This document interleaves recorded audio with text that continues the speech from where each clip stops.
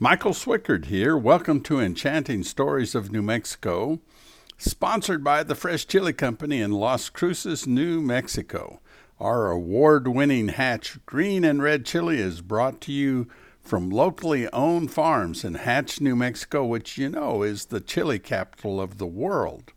Hit subscribe to automatically get these podcasts. Monday and Friday, we have regular podcasts like you're going to hear. And Wednesday, we do special people. A little Western culture here in southern New Mexico. I feel I need to tell people this.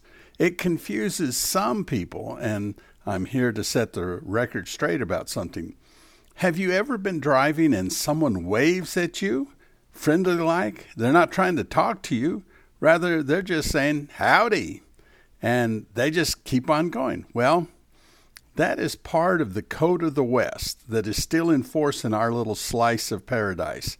The saying more than 100 years ago was, never pass anyone on the trail without saying, howdy. People often note that the residents of our area here are remarkably friendly, especially compared to some states which I'm not about to name. The truth of the matter is that we are polite, or at least most of us, not all of us, most of us follow the rule of being polite whether we know someone or not. If you see me driving somewhere in my Ford F-150 truck and you wave, I will always wave back. I might even wave first.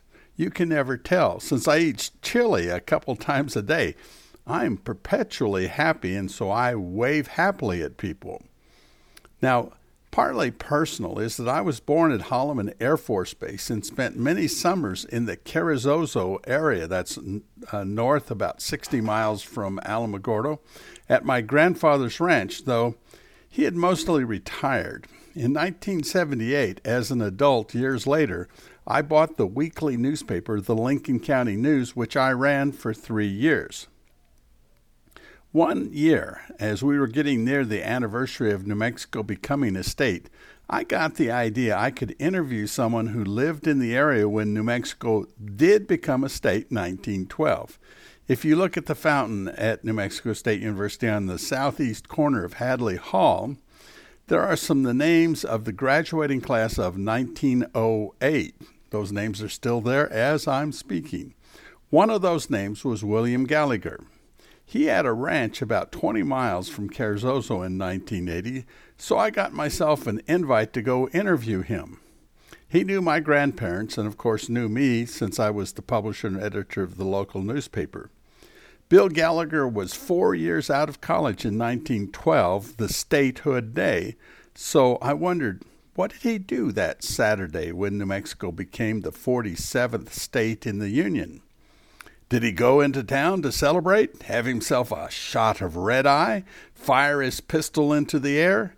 You see, New Mexico had spent 60 hard years trying to become a state, with one misunderstanding or another killing our statehood chances. Other states became territories, and then they became states, while New Mexico never seemed to get any closer to statehood. But then it happened. It happened in 1912.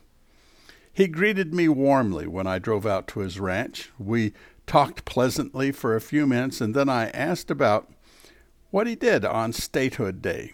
He paused and became solemn. He said, "Well, young fella, on the Saturday that we became a state, I got up an hour or so before dawn, had myself some breakfast and coffee, and then went out for the day to do all the chores, such as feeding animals, tending to those that are sick, chasing predators, fixing fence. I worked until the sun went down. And then I went in, had a little supper, and went to bed because I was tired." I interrupted him and said, "But William C. McDonald, the owner of the Bar W, which is next to your ranch, he was elected the first governor of New Mexico. Wasn't that a good reason to celebrate?" Bill Gallagher smiled indulgently at me and said, "Well, yes, McDonald was a fine cattleman, but that at that time all he, Bill Gallagher, could do was to work 7 days a week on his own ranch to keep it going. That is what it took the first 20 or so years, working every day early, working every day late. Afterwards, he would get involved and be on such things as the school board and the county commission, but not at that time. It really changed my column that week to a testament of working early and working late. That's how New Mexico was built. Not the politicians, not the celebrations. It was just hard work. The truth of the matter is the history of New Mexico is not outlaws and politicians. It's people who went to work early and worked late each and every day. I highly recommend that you go to the New Mexico Farm and Ranch Museum in Las Cruces to see the real story of New Mexico. One more thing. Bill Gallagher was so interesting because he was on his ranch near Carrizozo in 1910 when Halley's Comet went by the Earth. And he was there in 1986. He could point up at it and say, well, what do you know? Halley's Comet, there it is again. The lasting product of Bill Gallagher is his kids, grandkids, great-grandkids, and on and on. There was some great lyrics in an Alan Jackson song, Small Town Southern Man, that went, he said his greatest contributions is the ones you leave behind. I used that line in a eulogy a few years ago for a very fine American hero, World War II and Korean warrior, which I will write about in these podcasts about that gentleman. It certainly does fit Bill Gallagher and all of the kids, grandkids, and everybody else. Now, I was talking a couple days ago on Wednesday. We do regular podcasts on Monday and Friday, and then a person of interest on Wednesday. So I was talking Wednesday about Dr. Fabian Garcia and the effect there was for him as a researcher of plants, such as chili, onion, pecans, alfalfa, cotton, and how that dovetailed with the blessings of the Elephant Butte Dam and reservoir so that there was plenty of agricultural water for the vast growing fields. And importantly now, this was the important thing, the railroads, so that the produce picked in the Mesilla and Hatch valleys could be quickly shipped to market. Now, one direction for the railroad was from the Denver area down to us, and at the New Mexico area of Raton, that meant that a tunnel was required for the railroad to continue. That's not an easy task ever to dig a tunnel through a mountain, but here's the interesting part. Because it was on a tight schedule to complete the tracks, so get this, they dug from both sides to meet in the middle of the mountain.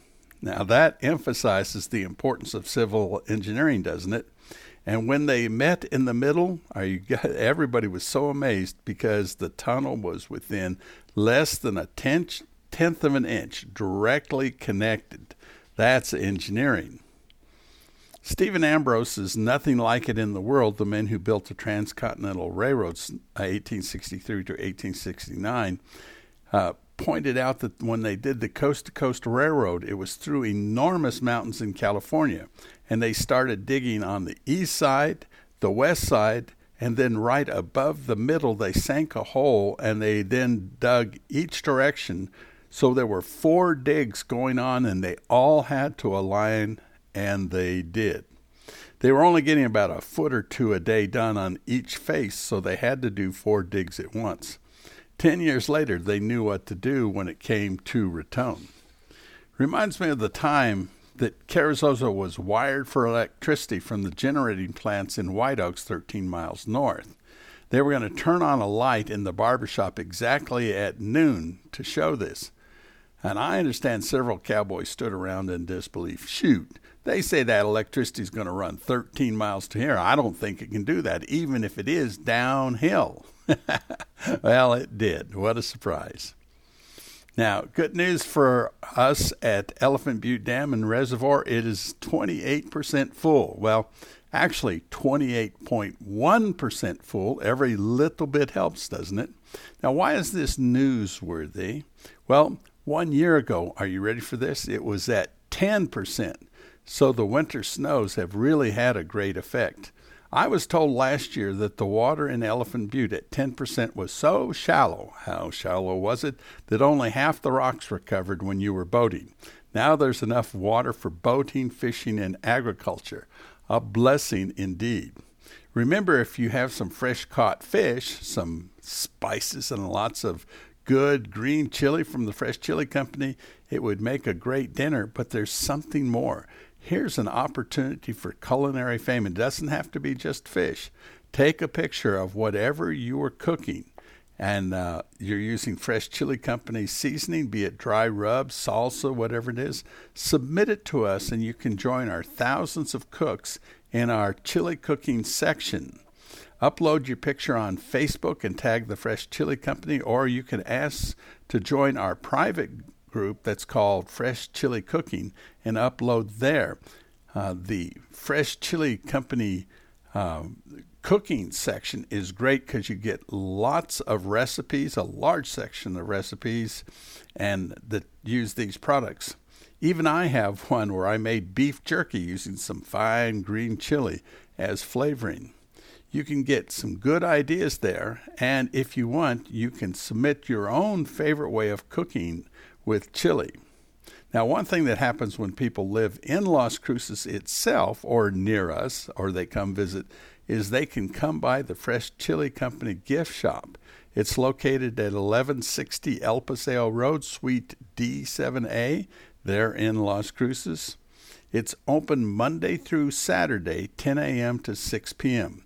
No need for shipping when you live close by. Plus, you get to walk in, look at each jar, and say, that looks good. They also have other stuff that you may be interested in. Now, if you're living far enough away that you would think of shipping, if you buy 12 jars, we offer free shipping if you live in the lower 48 states, excluding Alaska and Hawaii. Stock up and make sure you always have plenty of that which makes everyone smile. That's Hatch Valley red and green chili.